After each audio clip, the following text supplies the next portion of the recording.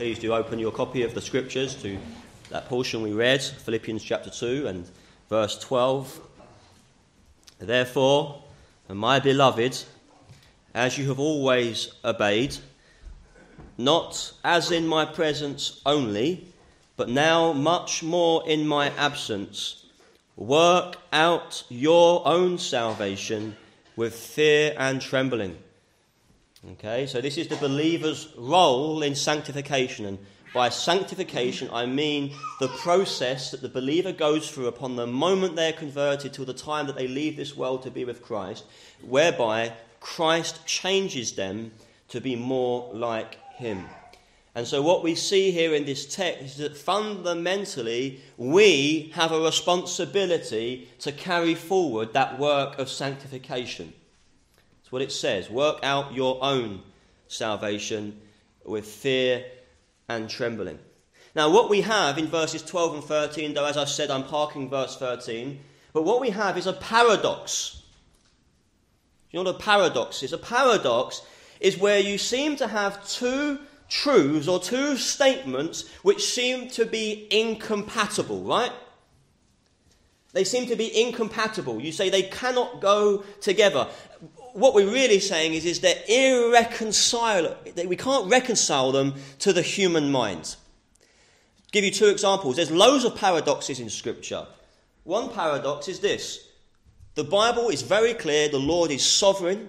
Nothing comes to pass that he has not ordained, that he has ordained and decided and decreed whatsoever comes to pass. And so you find yourself in the situation where you have to embrace the fact, and the natural man on the street finds this horrible to think about, but you have to embrace the fact that God has decreed evil as well as good. God has decreed sin too.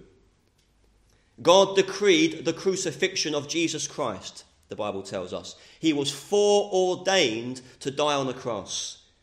And yet, that's one statement. God has allowed and ordained all things, good and evil. And yet the paradox is that God isn't responsible for the evil. For example, when the people crucified Jesus, though they were doing what God had decided they would do before the creation of the world, the Bible is very clear that they were guilty for doing that. What the paradox, therefore, is the tension between divine sovereignty and human responsibility. The Bible puts before us two things that are both true.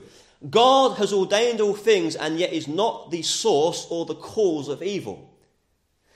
Man and sin and Satan are the responsible agents for all evil. To which you say, how can God plan something and yet not be responsible for something? That's a paradox.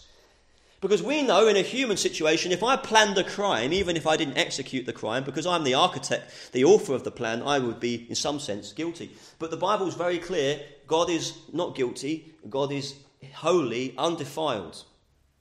It's a paradox. And therefore, unbelievers say, well, it can't be true. Or Christians, what they do is they tweak the truth. So they lessen God and say he hasn't decreed all things, he's not sovereign, in order to try and get him off the hook, if you like, perhaps, of doing evil, of being the cause of evil. Or on the other hand, they so reduce man that then you end up with a God who is evil and horrible. And so this is what people do. But the other paradox that comes to mind is the issue of how a person becomes a Christian. Is it true that a man or woman cannot be saved by good works? I can't save myself by good deeds. The Bible is absolutely clear. By works of the flesh, no one will be justified. We must be saved. We can only have peace with God if God freely forgives us by his grace. We receive his salvation as a gift. That's true. And so and is it true that only a person can do that if God first works in the person? Jesus said, no man can come to me except the Father draws him. Jesus also said, you did not choose me, I chose you. The reason, therefore, you chose me is because I first chose you. John says, not that we loved God, but that he loved us. Why do we love God? Because he first loved us. And so you've got this amazing fact that salvation is of God. It's not of man. You didn't choose to be a Christian. You would never have become a Christian had God not eternally loved you and chosen you to salvation. And yet, the paradox is that every man is responsible to believe. Every man or woman. You have commands in the scripture. God commands all men everywhere to repent. Repent and believe the gospel. If you call on the name of the Lord, you will be saved. Now, many people will read these paradoxes and say, this doesn't make sense. And so they therefore have a theology and they produce a belief system which says, there's no point preaching the gospel to anyone because only those who are chosen can be saved. And so they want to get they want to get man off the hook. Man is not responsible to believe because man can't believe. But that's not what we see in the scriptures, is it? But equally, some people not liking the fact that God is sovereign and it must be by grace and it must be God's work, they so elevate man's work and man's free will and man's inherent ability to choose God that therefore preachers who embrace this, they have to manipulate people, right? Because it's about the human will. The power to be saved lies in the judgment. And so I've got to sort of manipulate people to believe. It's what happens is when people have a paradox and try to solve it in a human way, you always end up with error. The best thing to do with a paradox is say, God has said this is true and this is true. And I might not see how those train tracks, I might not see the point at which they converge. That may be a horizon that no man in human reasoning can see past. His thoughts are above our thoughts, his ways are above our ways. But what I say, let God be true and let every man be a liar, I hold these two things in tension. So God saves, man must respond. God chooses, but every man must hear the gospel. And I say, I don't see how those two things reconcile in God. God is sovereign in salvation, but man is responsible for sin. God has planned all things, but man is responsible for all evil and all sin. I might not see how those two things converge, but by faith and by humble submission, I sit under the word of God and I say, let God be true. Now we come to another paradox. That's why I've been talking about that by way of introduction. A paradox. Because what Paul says in verse 12, and I'm going to come on to this, and if I preach it, you're going to be thinking, is he preaching works? He basically says, you are responsible for carrying on your progress in the Christian life. You have to work. And in our circles, we feel a bit nervous about that. Ooh, isn't it by grace, Pastor? I don't like this talk about work. But then in verse 13, he tells us it's God who works. That's next week. You see, the problem we have as the Christian life, when we think about our sanctification and our growth as Christians, is we think that our sanctification, our ongoing Christian progress, we think it works in the same way as our conversion. But it doesn't. In conversion, or what we often call regeneration, or the new birth, that process whereby God takes away your old heart and gives you a new heart so that you can believe, you are completely passive, aren't you? You did nothing about that. Who of you caused your own birth? I'm glad I can't remember my creation, and I don't remember being created. I don't know how I was created. It was a mysterious thing, but it had nothing to do with me. I just happened to be here because a prior work was done. And that's like it is in the new birth. When you become a Christian, you didn't become a Christian because you had this inherent ability to become one. God worked in your heart. God changed your heart. You were passive. You did absolutely nothing to motivate. There was nothing in you which moved God to do it. He didn't look at you and go, you're the kind of person I need. In fact, most of us, you probably believe you're not the kind of person I need, but I'm going to do it anyway in my grace. Because I'm going to change you. It's not about what you are. I'm going to give you grace and I'm going to transform your life. But that's true. We believe that. That's what we talk about, the doctrines of grace. Salvation is what's called, theologians use a term, big word here, but some of you, if you're taking notes, you can jot it down. It's called monergism. Salvation is monergistic. It means salvation is of God alone. Right? It's not two parties involved. When we believe and when we respond, we are responding to what God has done in us. It's a reflex action. God has changed my heart, opened my eyes, and now I see and now I choose. But my action was not part of my birth.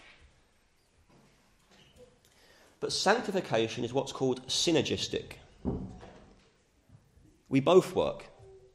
Now, let me be clear on this. It's not 50-50. I'm not saying it's half God and half man. Again, this is mind-blowing stuff. You're going to really have to concentrate this morning, say a prayer now, give me grace to focus.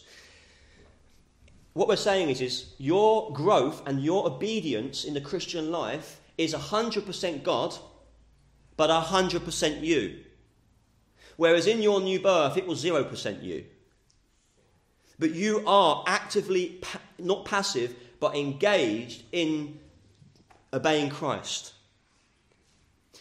And actually, it's in your action in obeying Christ we're going to come to see that that it proves the reality of God working in you. That's where we're going. The paradox this morning is the Christian is active, but God is active. For Paul, progress in the Christian life is both simultaneously initiated, sustained, and empowered by God. Verse 13. Yet it is also actively and energetically and fervently pursued with great effort by the believer. If there is no active effort in the believer, there is no active work of God in the person. But if there is active effort on the place of the believer, God is actively working. So that is what we're considering this morning. Well, let's unlock and open up this verse 12. Let's look at it carefully.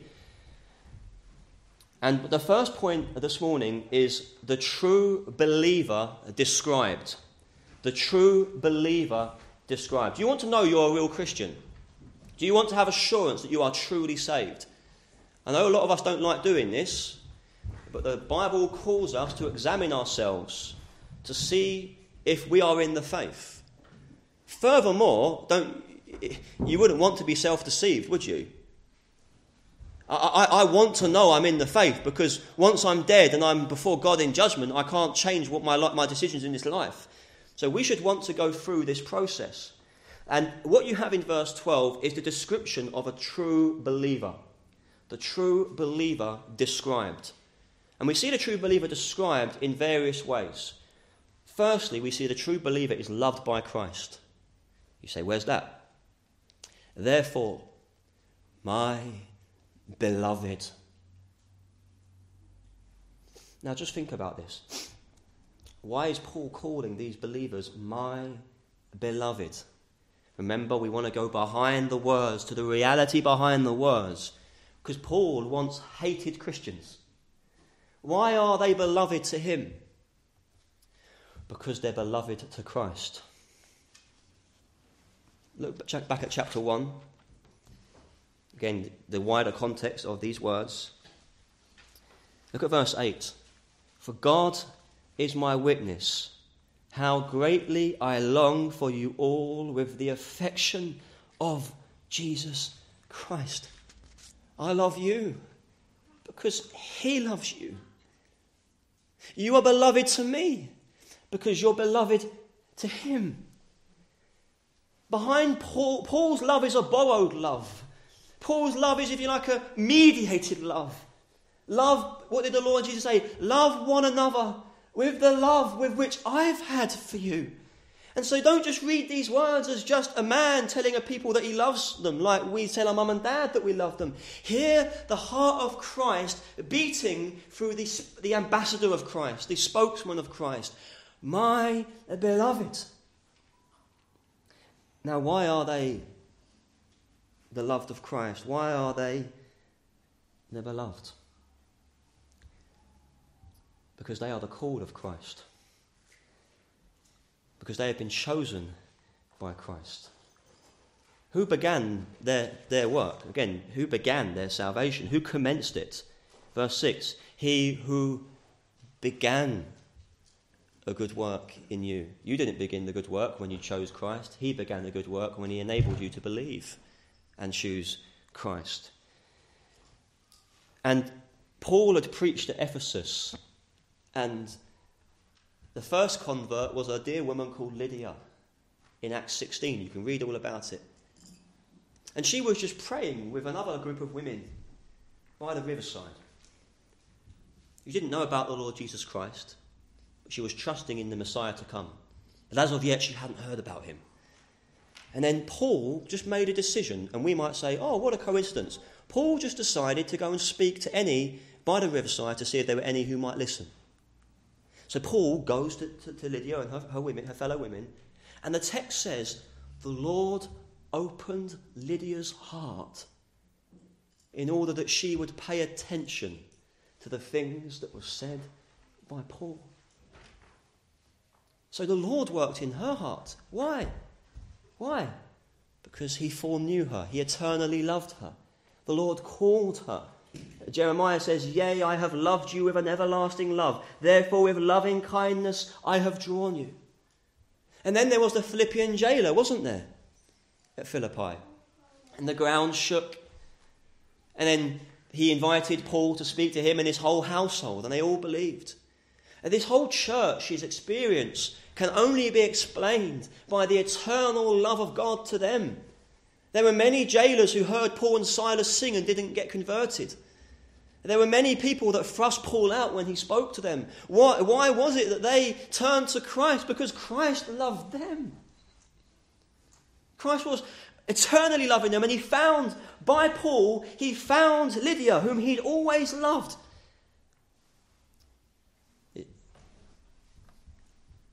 How shall one preach unless one is sent? So why was Paul even sent? Why did Paul even preach to them? Because he was sent to them. Why are we here? Why are they here? Because we are the beloved of Christ. Josiah Conda captured this hymn wonderfully. Lord, 'tis not I that did choose you, that I know could never be. For this heart would still refuse you, had your grace not chosen me. You removed the sin that stained me, cleansing me to be your own. For this purpose you ordained me, that I live for you alone. It was grace in Christ that called me, taught my darkened heart and mind, or else the world had yet enthralled me, to your heavenly glories blind. Now I worship none above you, for your grace alone I first, knowing well that if I love you, you, O Father, loved me first. Why are you a believer here? Because he loved you. And he's always loved you. And the argument to this is, well, I don't like that, Okay, so you deny that you believe because he loved you first. Well, I've met people that believe that, and yet they still thank God for saving them. You see, everyone, even if they deny in theory what I'm saying, in their prayers they acknowledge that they know what I'm saying. If you believe that salvation lied in your choice, in your free will, then you shouldn't be praying, thank you, Lord, for saving me. You say, like with the Pharisee, I thank you, Lord, that my judgment was sound enough to make a choice that other people were too stupid to see. You see, you would never pray like... No, I've never heard any person who doesn't believe in what I'm saying pray like that. Would you have chosen God if God had not drawn your heart? And some say, okay, well, God loved me, he chose me, but it's because he foreknew me, it's because he saw something in me. He saw that I would believe. Well, then it's not of grace, it's of works. You're saved by the fact that God saw something good in you before time was. We are beloved because Christ has eternally loved us. That is what a true Christian is, someone who is loved by Christ. Notice that in verse 29 of chapter 1, for to you, that he's still talking to his beloved, it has been granted on behalf of Christ, not only to believe in him, but also to suffer for his sake. What is he saying there? You are believers because it's been bestowed upon you as a gift in order to reward Christ, on behalf of Christ. Christ suffered and bled and died and poured out his heart to save many lost sinners. And he's worked in you now believe as a reward for Christ. On behalf of Christ, you now believe. Why do you believe? Now, just think about this. Some of us say, I'm not sure, I don't feel the love of God. Or I don't feel loved by God. Let me ask you a different question then. Do you believe this morning? I'm not asking you what you feel. I'm asking you, do you believe? that Jesus Christ is Lord, that he is your Saviour? Have you turned to him in repentance and faith? If you can say yes, I can say to you with all the authority of my text and the scriptures, you are loved right now by God. There is very real, true love for you because you believe, because you have been eternally loved. But how does someone live who's loved by Christ, who's saved by grace? That's why I've laboured that point, because what I'm going to say would be shocking if I hadn't laboured it. So you're not a Christian because of anything you've done. You're a Christian because you are beloved. That's why. But then you see, secondly, that a true Christian is without exception. Without exception. There's no buts or caveats to what I'm saying. Is obedient to Christ. Therefore, my beloved, as you have always obeyed, I want you to see that there's a link between verse 12 and what's gone before. When you see wherefore or therefore in verse 12, he is saying that this is the result of what he's just said. In other words, these believers at Philippi have understood that Christ came into this world, made himself nothing, obeyed God even to the point of death for their souls.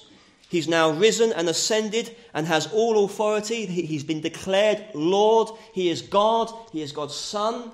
And in view of this, if you really believe this, if this is really true, if Jesus really is your Lord, if he really died to take away your sin, therefore you have always obeyed. The only proper response to someone who's grasped this within their soul is a life of intentional, deliberate obedience to Jesus Christ. Therefore, in view of the fact that Christ obeyed God for me at such a great cost to himself, even death of a cross, there's no act of obedience, there's no path that God calls me to go, that the word of God takes me, that is too much for him to ask, because he did everything for me. And I've repented of being Lord of my life. I'm not Lord of my life. I don't get to call the shots anymore. He was crucified for my life. Why would I cling to my life? Why would I seek to be Lord of my life? That was why he had to die, because I put myself on the throne when it should have been him on the throne. And so as gratitude for all that he has done, I will always obey. Sometimes you often hear a person who has come from a very difficult background, perhaps economic or family breakdown. Maybe they were raised by a single parent, and yet they've really made something of their life. They've got a great career. They've really pressed on and done great things. And they're asked, what is it that has enabled you to do all that you have done?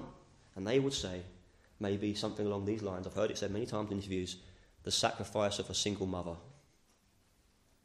or a single father. My mum had 5 kids, and her dad left, and it was just me and mum, and mum cared for us, fed us, clothed us, worked a night job. She did absolutely everything for us. The least I can do is honour her sacrifice by making something of my life. You see, even at the human level, people know what it is to respond to sacrificial commitment to people.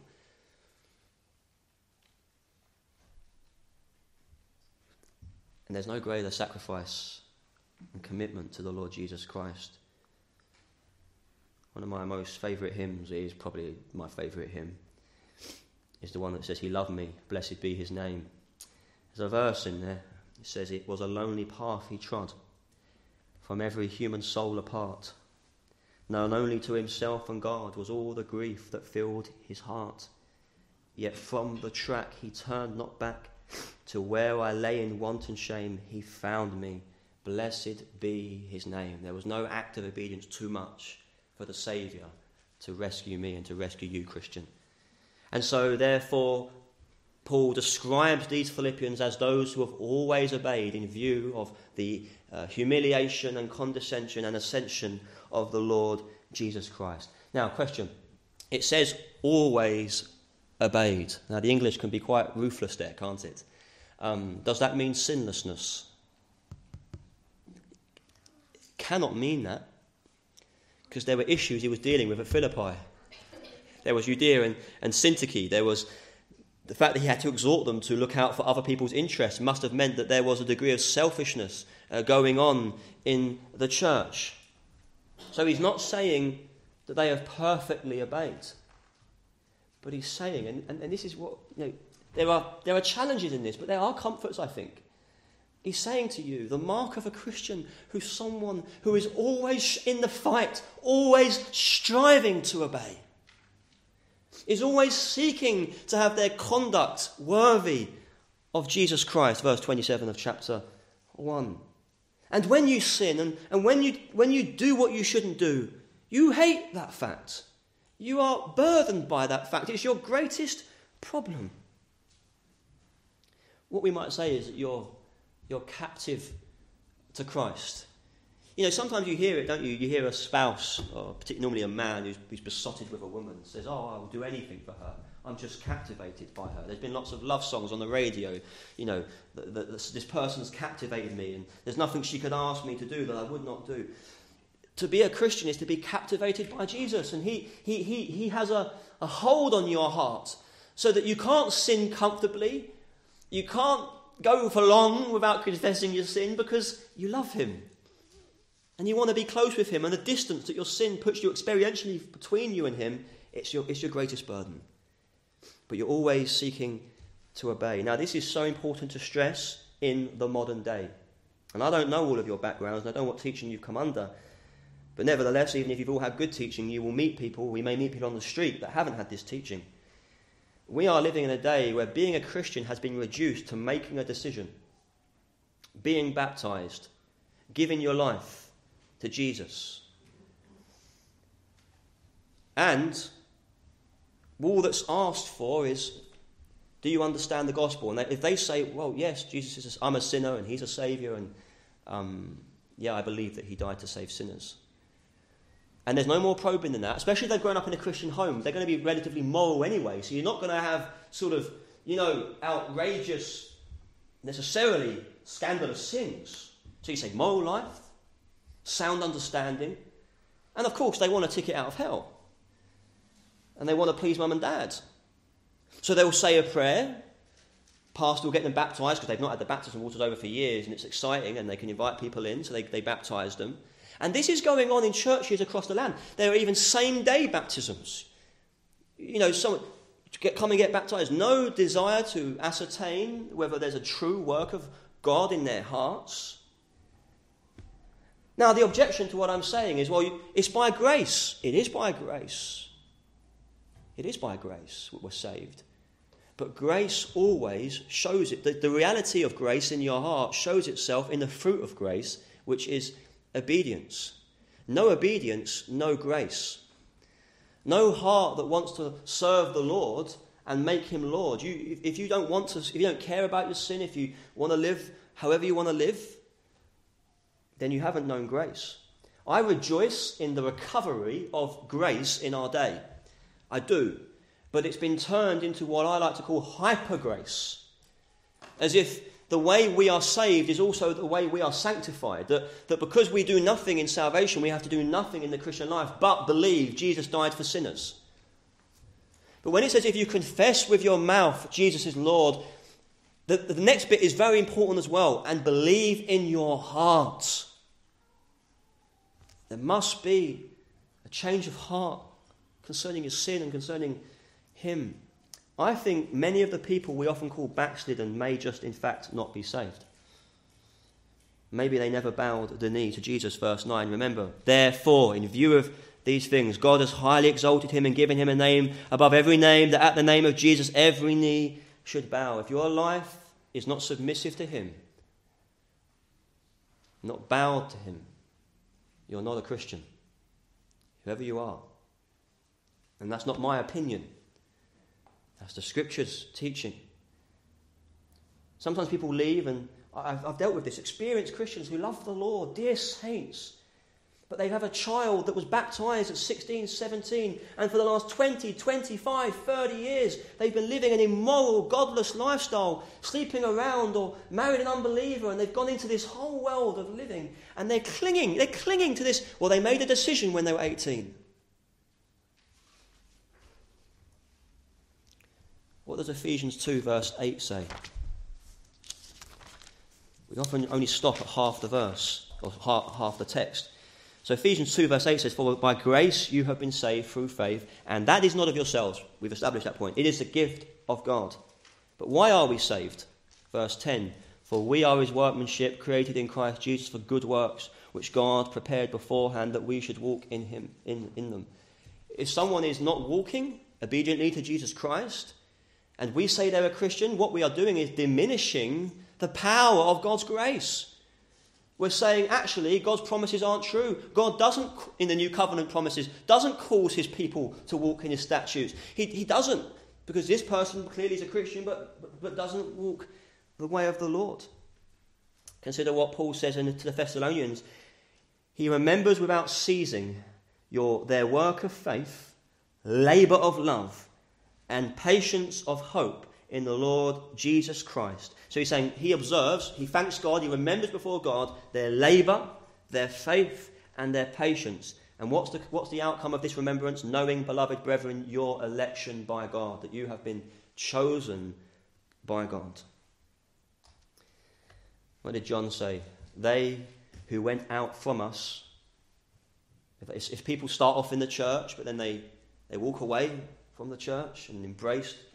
I know people that profess faith and are now going on LGBT marches. They once professed salvation by grace alone. If they went out from us, they were not of us. 1 John 2:19. Now look at this. They went out that they might be made manifest that they were not of us at all. How many friends and family members do we have? I'm not saying this is easy to face, but we must. Have we failed to apply biblical criteria to their lifestyles? We are not to judge people's hearts, but we can and are told to judge people's fruit. Jesus said, "By your fruits you shall know them." We are exhorted to do so. But how many of us fail to actually face up to the position of our loved ones because ultimately we can't emotionally stomach the truth? I've known pastors, when I'm dealing with people coming to me from other churches, and I'm saying, "I don't see a Christian here," they get really angry. Why? Because it was their one convert. And they don't want to have to face the fact that possibly their one person that they baptised might not have been a true Christian. They're living off that after 10, 15 years. But the thing is, when we don't actually face up to these criterias, we actually therefore can't love them. We won't speak the truth to them in love. We won't call them from the place where they really are. And we actually don't pray for them with the urgency that is needed. It takes far more than intellectual acceptance of the gospel creed to be a Christian. What did James say? "Even so, faith, if it has not works, is dead." Being alone. He's saying, if you claim to be saved by grace, by faith, man, I'm saved by grace, but there's no works, your faith is dead because it's alone. Yea, a man may say, "You have faith and I have works. Show me your faith without your works, and I will show you my faith by my works." So he's saying, I will prove to you that I have true faith by the works that come from faith. I think R.C. Sproul used to say, I don't know if it's R.C. Sproul, but he used to say, we are justified by faith alone in Christ alone, but faith in Christ is never alone. It always has the accompanying works.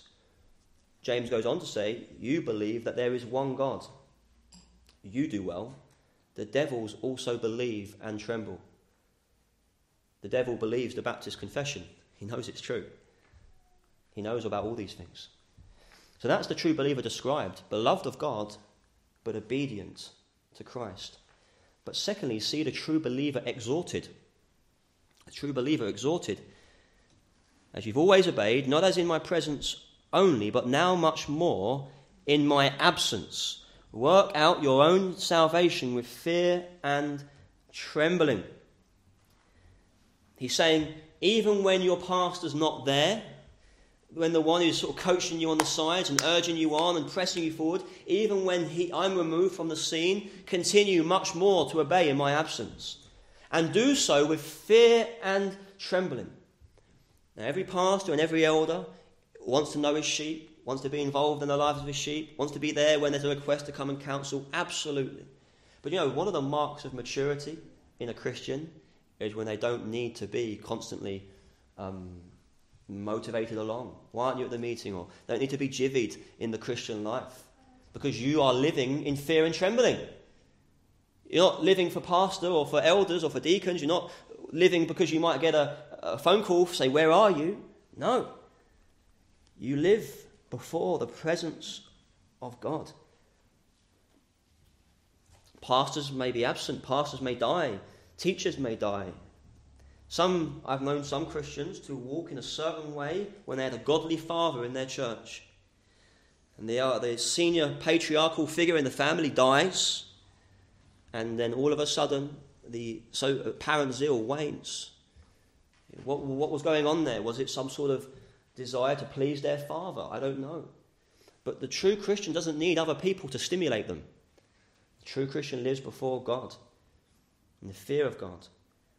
When Joseph was tempted with Potiphar's wife, could anyone have seen? Seems like they were completely alone, doesn't it? No, he could have done the act, and no one would have known, except God would have known. God sees all sin. His eyes are in every place. And what did Joseph say? How then can I do this great wickedness and sin against God? Or a verse I often cling to as a preacher, but the principles there that I'm saying is when Paul speaks to Timothy, and he tells Timothy the time's coming, there will be difficult days, and there will be times when people won't want to listen to sound teaching. They'll go to a church which preaches easy things to their ears.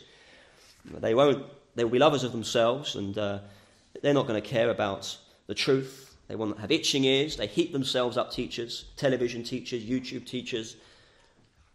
But what did Paul say to Timothy? I charge you before God and the Lord Jesus Christ, who will judge the living and the dead, and his appearing and his kingdom. Preach the word, be ready in season and out of season. Do it when it's popular, when you're thanked for it. Do it when it's not popular, when hardly anyone comes to listen and no one thanks you for it. In other words, don't be stimulated. Don't do this simply because you're thriving off the accolades and the response. Do it in the fear of God. And that is how we're to live our Christian life. We obey Christ much more in the absence of those who have taught us, because we're doing it with fear and trembling. Now, this fear and trembling, just quickly on this, what is it? What is a Christian's fear and trembling? Because we don't fear the wrath of God anymore. We don't fear the condemnation of God. This is what's called a filial fear. It's a childlike fear. Paul uses the same phrase to the Corinthians. He says, when I was with you in weakness and in fear and in much trembling. If any of you have raised sons, you know that one thing is true about your sons: they want to please their dad for a certain period until they become teenagers, and then they don't want to please their dad. But every little boy, if they have a father on the scene, just wants to please dad. They draw a picture, they want to show you. They've made something, they want to show you. They want to show you, they've made their bed, they want to show you. They want to please dad. Why? Because there's a filial fear. They don't want to displease their dad. They just want him to be happy. They want him to delight in them, to be proud of them. And when Paul says he came to the Corinthians with the fear and the trembling, that's what you've got there. A man who said, I just want to serve Christ. I just want to honour him. I want to glorify him. But I look at myself and I feel my sin and I feel my weakness and my inadequacy, and I just fear that I will fail him. I just fear that I will let him down. That is a Christian's fear. It is a fear of letting your Saviour down. It is a fear of, it's a humility. And this is the man I will look, even to him that is poor and of a contrite spirit, and who trembles at my word. There is also maybe a fear of the rod of correction, discipline, which isn't pleasant. But I think primarily it's a filial fear. Now, the last phrase, we come into the land now. But the last phrase is the key phrase. So if I've lost you, tune back in. They're to work this out in the absence of any outside influences but God. But what is it they're to do? They're to work out their own salvation. Work out your own salvation.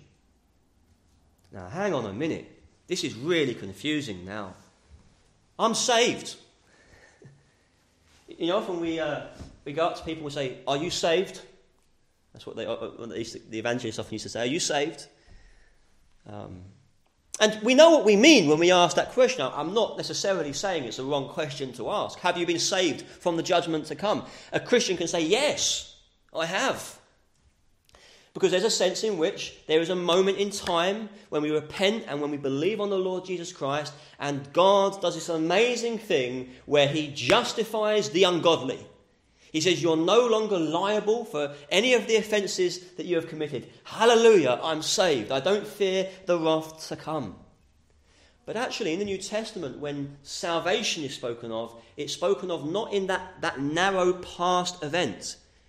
It's spoken as a comprehensive term. It speaks of those who have been saved, who are being saved, and will yet being saved. So there is a sense in which none of us have been saved.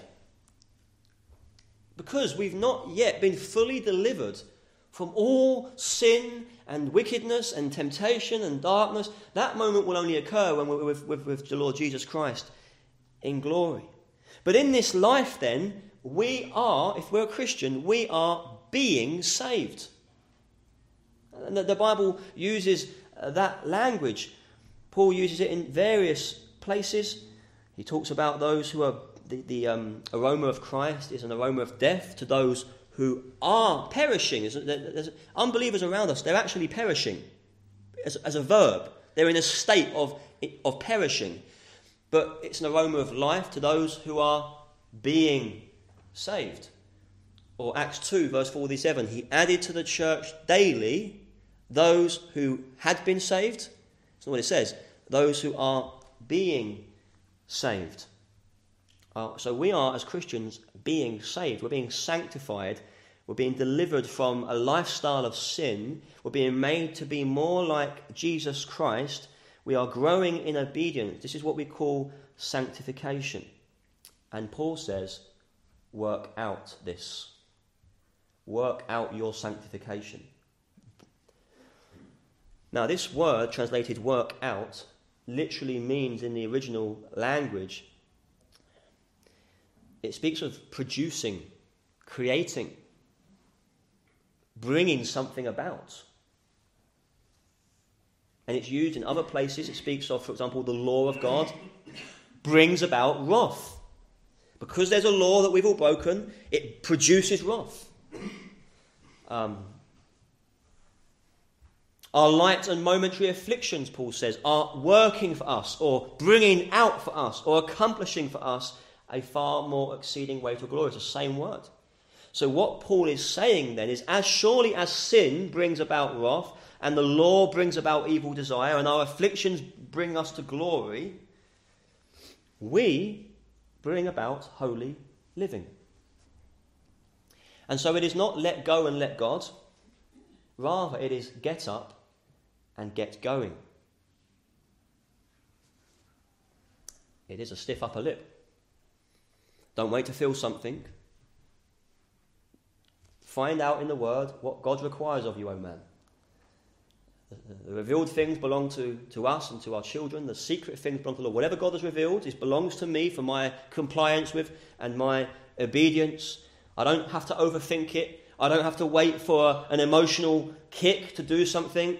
I don't have to pray for an impulse. If something is written in the Word of God, a command about holy living, I am to go about and pursue it in the strength that God gives and in dependence on his power. Verse 13.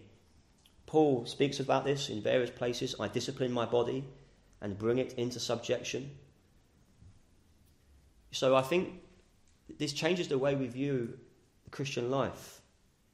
We are not saved by human effort, but human effort is involved in our being saved. And that's what the text says. I will give you a new heart in order that you would walk in my statutes. We have the heart. That's why it's different to being unconverted. God, it has to be a monergistic, sovereign work of God, independent of our will, because our will could never choose God. But the difference now as a believer is we have a renewed nature. We have a new heart. We have a new mind. And so we, with the strength that God gives, we can choose to do God's will. This is what it is to be Spirit-filled, by the way. There's a lot of confusion about being Spirit-filled. It's speaking in tongues, it's experiences, it's dreams, it's impressions.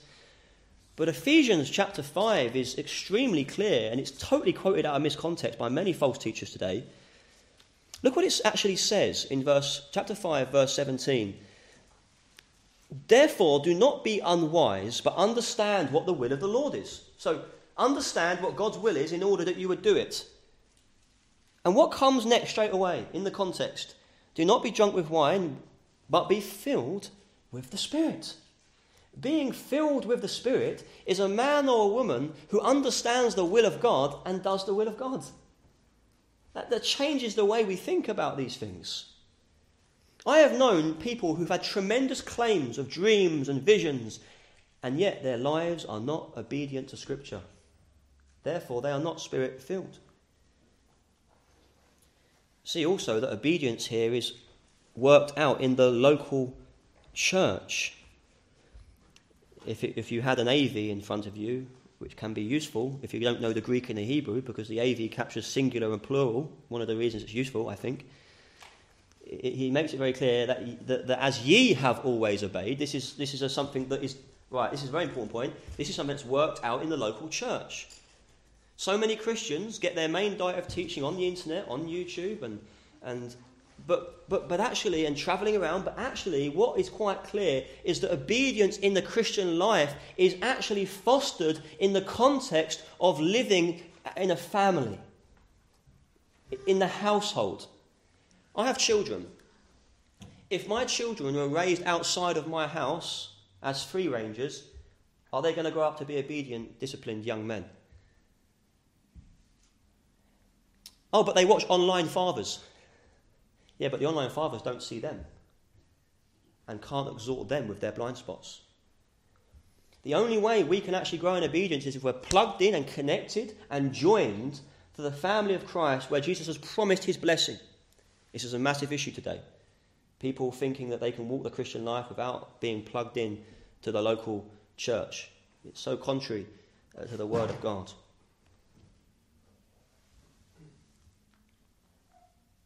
What a difference this makes to ordinary things. I've had to be thinking about this a lot lately because, I'll confess, sometimes, like with family worship, so sometimes if I've had a bad day or I'm not in the mood, sometimes it gets slipped. But I need to change the way that I approach obedience. It's irrelevant whether I feel like doing it. I do it because it's right. That is the mark of being Spirit-filled. The word of Christ is dwelling in you richly and it's shaping your decision-making. It would change how you view the prayer meeting and public worship. If we came when we felt like it, I wouldn't have many people to preach to. Certainly not twice on the Lord's Day, dearie me. And the prayer meetings after a long day of work, I know. But if it's the will of God to not forsake the assembling, the early church were devoted themselves to the apostles' teaching, the breaking of bread, and of prayers. If we want to be proper Christians, we've got to be devoted to the prayers too, the prayer meeting, not just a Sunday morning service, not just a Sunday evening service. This is what being a Christian is. And you can charge me with legalism if you want to, but I've already said it's by grace. But grace produces in us this kind of response to Christ and his lordship. Personal holiness. Sometimes, I'm like this so often. Besetting sin is troubling me, and I go to and I do it again. I go to God and say, "Oh Lord, you've got to help me with this." And therefore I do nothing because I think that God's got to help me and I've got to get some sort of impulse or strength or zap. But that's not what Jesus said. Jesus said, if your right hand calls you to sin, what did he say? Chop it off. If your eye calls you to sin, pluck it out. In other words, there are things we can do. Look around you, what's causing you to sin, what's provoking you, what's the context, and make decisions now to take the things out that are a stumbling block. The Christian life is actually quite simple in many ways. We have a good God who's at work in his people. We have a clear revelation of God that is unfolded to us. And all we are to do is to seek God for grace to do all that he's commanded. We are breathing the Kool-Aid of feeling culture, aren't we? And churches have gone down that path. I don't feel like going out next Friday. I never feel like it. But so often we find, don't we, it's when we just trust and obey for there's no other way, you often come home feeling blessed, feeling encouraged. How many times have I gone to church when the days when I wasn't a pastor and as a pastor since I've been preaching, how many times have I preached when I haven't felt like preaching? I've got to be honest, I don't always feel like preaching. I don't. Because I'm a sinner. But then I preach. God encourages my heart with what I'm saying and I'm blessed. Therefore, my beloved, as you have always obeyed, not as in my presence only, but now much more in my absence, work out your own salvation with fear and trembling. What an antidote this is to being led by impulse, being governed by feeling. We are to be governed by conviction. Let us be a conviction-led people. Trust and obey, for there's no other way. Amen.